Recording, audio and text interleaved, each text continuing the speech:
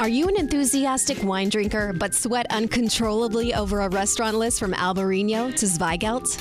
Set aside your fears, relax, and start enjoying wine without worry. Here's your host, Jameson Fink. Another gorgeous day in Napa Valley, and one of the things about if you visited Napa Valley, you've probably been on the valley floor, driving around, passing iconic wineries, but actually right now I'm in what feels like a whole different world at the top of Spring Mountain.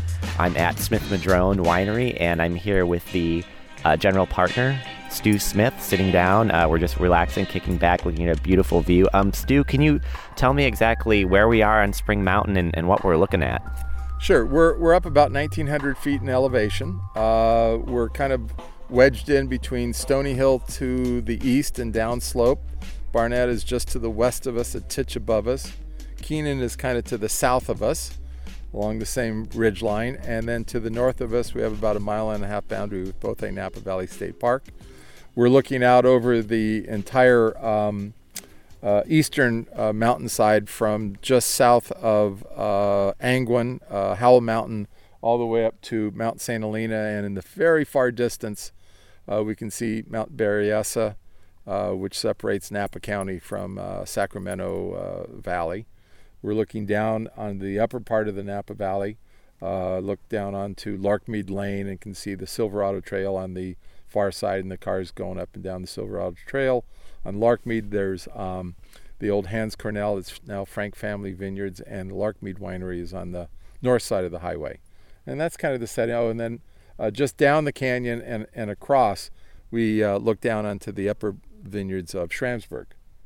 And one of the things about being up here and being at almost 2,000 feet is the wines tend to be different up here. And how is Cabernet Sauvignon here at Smith-Madrone at this altitude in this part of Spring Mountain maybe? How is it distinct from other Cabernets in the valley? Well, we like it better. Originally, and maybe go back to the why, I decided to come to the hills in 1970 and look for property. It was because I believe that there are fundamentals in wine growing, winemaking that really are the foundations of great wine. And one of them is you can't make good wine from bad grapes, just like you can't make good fish from 3-4 day old fish. And the old saying, Bacchus loves the hills, is still true. And that the best grapes, we believed then, and I believe even more now, come from the mountains. And the better the grapes, the less you do to them. There's a lot of us say that the wine is made in the vineyards. And when you have good vineyards, that's really true. And when you don't have such good vineyards, you're doing more winemaking in the winery and manipulating and trying to make that silk purse out of the sow's ear, kind of cliche-ish, but that's kind of why. And we dry farm up here, and I think that makes a difference. The soils are upland soils. They're not particularly fertile. They have pretty good depth. They're volcanic in origin. Our siding, our slopes, we go up to 34% slope. And all of that goes into making, we think, wines of great distinction. There is no one thing that you can point to and say, aha, that's what makes mountain vineyards better. It's a whole bunch of little things. Now, you can also farm it to where there is no distinction of the grapes from the mountains. And you can also, as a winemaker, take really good distinctive grapes and make that go away too. But again, you have to start out with a good raw product. So when you got here in 1970, or in the early 70s, and there were no vineyards here, or were there vineyards here? Well, there were remnants of an old vineyard. A fellow named George Cook homesteaded the property in the early 1880s. He got title to it because he cleared some of the forest, planted vineyards and olive trees, and apparently that was good enough for the government to give him title on December 4th, 1884. And we have that document. It's called a land patent, signed by the most illustrious of all presidents, Chester A. Arthur. Like, who? Yeah. And when I first walked the property in early fall of 1970, this was a completely dense forest. Wow.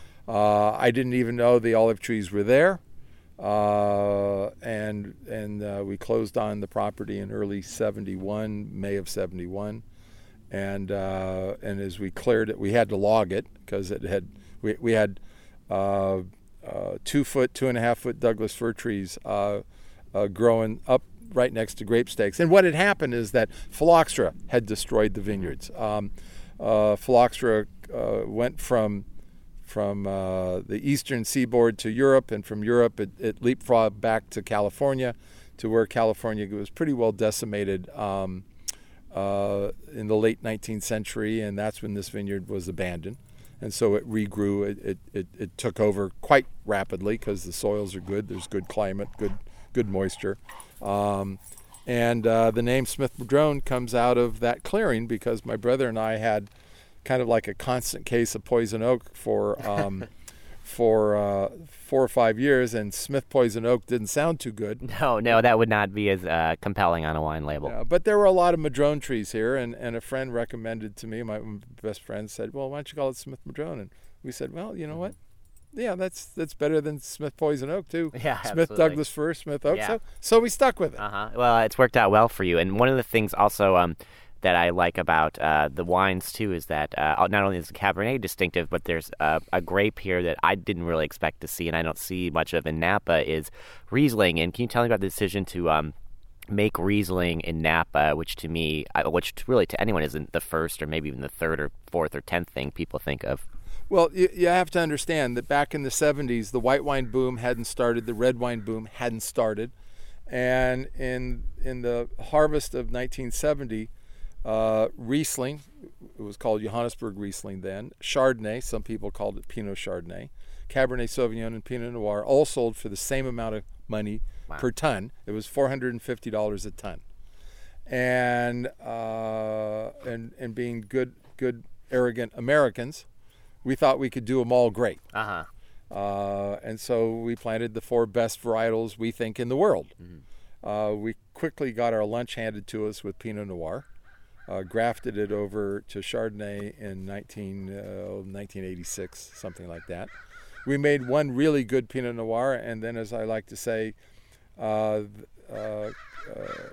California makes every bit as bad a Pinot Noir as the French do. They got nothing on us there. And one vintage out of 10 or 12 or 15 doesn't make a good economic model. So it went out. And Riesling was something that we always did well.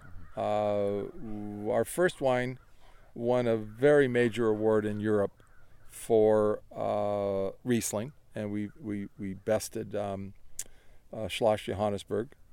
And my brother really is the one who, he was the one in love with Rieslings, especially the 71 vintage. And with my background from Davis, we understood that Napa Valley and Spring Mountain are different from Germany. We have our own climate, our own site, and so the balance, which is so important with Riesling, was there. And it's just one of those things that we loved. And we also believe that Riesling isn't kind of one of the great white wines of the world. It's one of the great wines of the world. Absolutely. And as I like to say, the Germans really know how to market automobiles and high quality lenses and optics, and they don't know squat about how to market wine. But when I started getting the wine in the mid-'60s, German wines were pretty much the same price as French wines. And what's happened over the last 40, almost 50 years is that Europe, especially French wines, have skyrocketed, and some Italian wines now. And the Germans really have been left behind. And hopefully that's going to change with a new generation of young winemakers over there, because it still is one of the great wines of the world. Absolutely. And by the way, who is our guest here? Making noise is Curly. Okay. Curly is my English Springer Spaniel. He's about a little over 9 years old and is fixated on attention. As I like to say, he's the official greeter at the winery, and he has 2 traits. One is that he is aggressively friendly, And the second one is he has an unlimited capacity for attention, which is what he's trying to get from us right now. Yeah, we're doing a good job of ignoring him, but it's not personal. Yeah.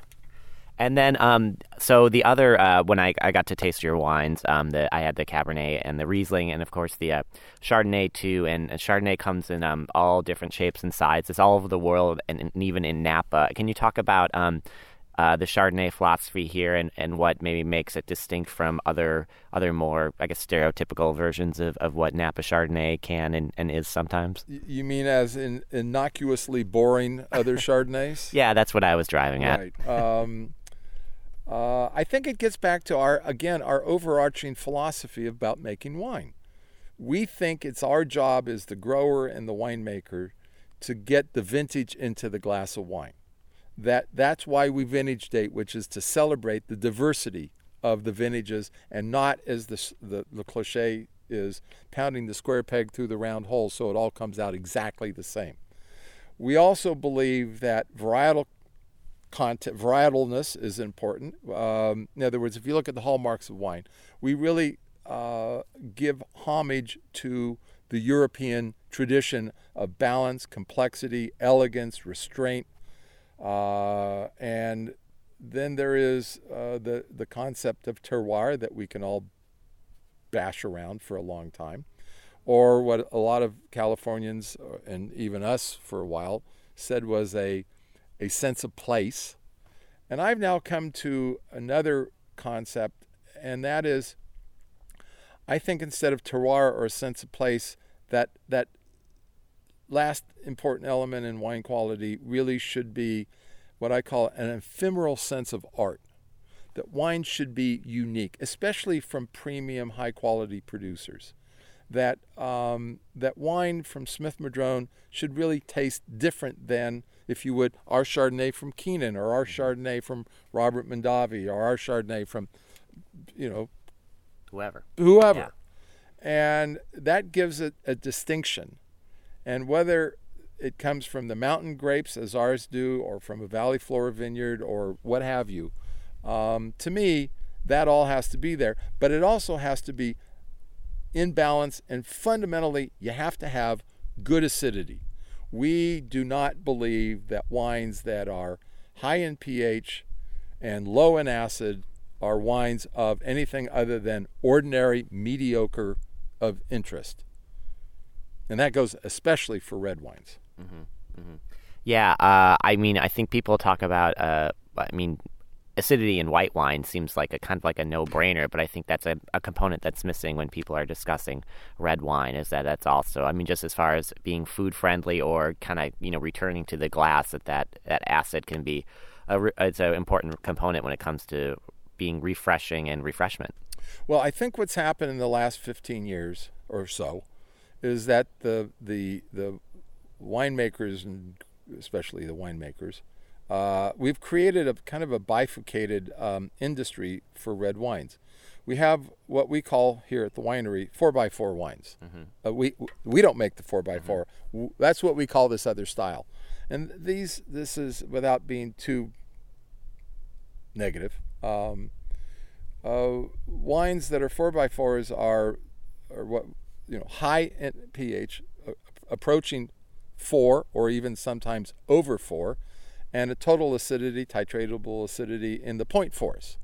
And they generally have very high alcohols. Mm-hmm. And to me, these wines are simply dull and uninteresting and boring. Now, some people love them, and God love them. Mm-hmm. If that's what they want, go for it. I really do believe that there is a true standard of what people can call good wine. And to me, high alcohol, low acid, high pH wines are not interesting. Mm-hmm. They're not great wines. They're not going to age.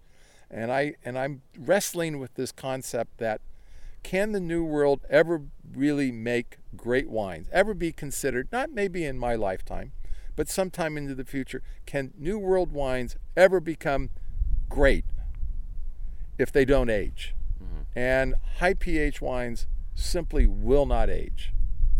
And that's a really interesting, I think it's a debate that people have. I mean, in your mind, the greatness of a wine is dependent on its ability to have longevity? I think to a certain extent it does. As an example, our Rieslings, I think, may someday make it into that level.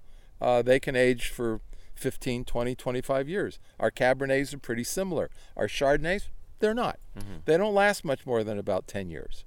Now, maybe because of Primox, maybe European wines aren't going to last like that any longer either. I don't know. That's one of the neat things about the wine industry. It's always changing. Mm-hmm. You know, we're always winging out in one way or in another way, and sometimes we wing out, like this thing with these high alcohol wines, and you know we're kind of reeling it back in. Mm-hmm. And that's one of the great things about New World, at least ways America, is that we can, if we can think about it, it's almost certainly legal to do. Mm-hmm. Whereas in Europe, they can think about it, but they can't do it. Mm-hmm. And I mean, this is a conversation that can just go on and on and on and on.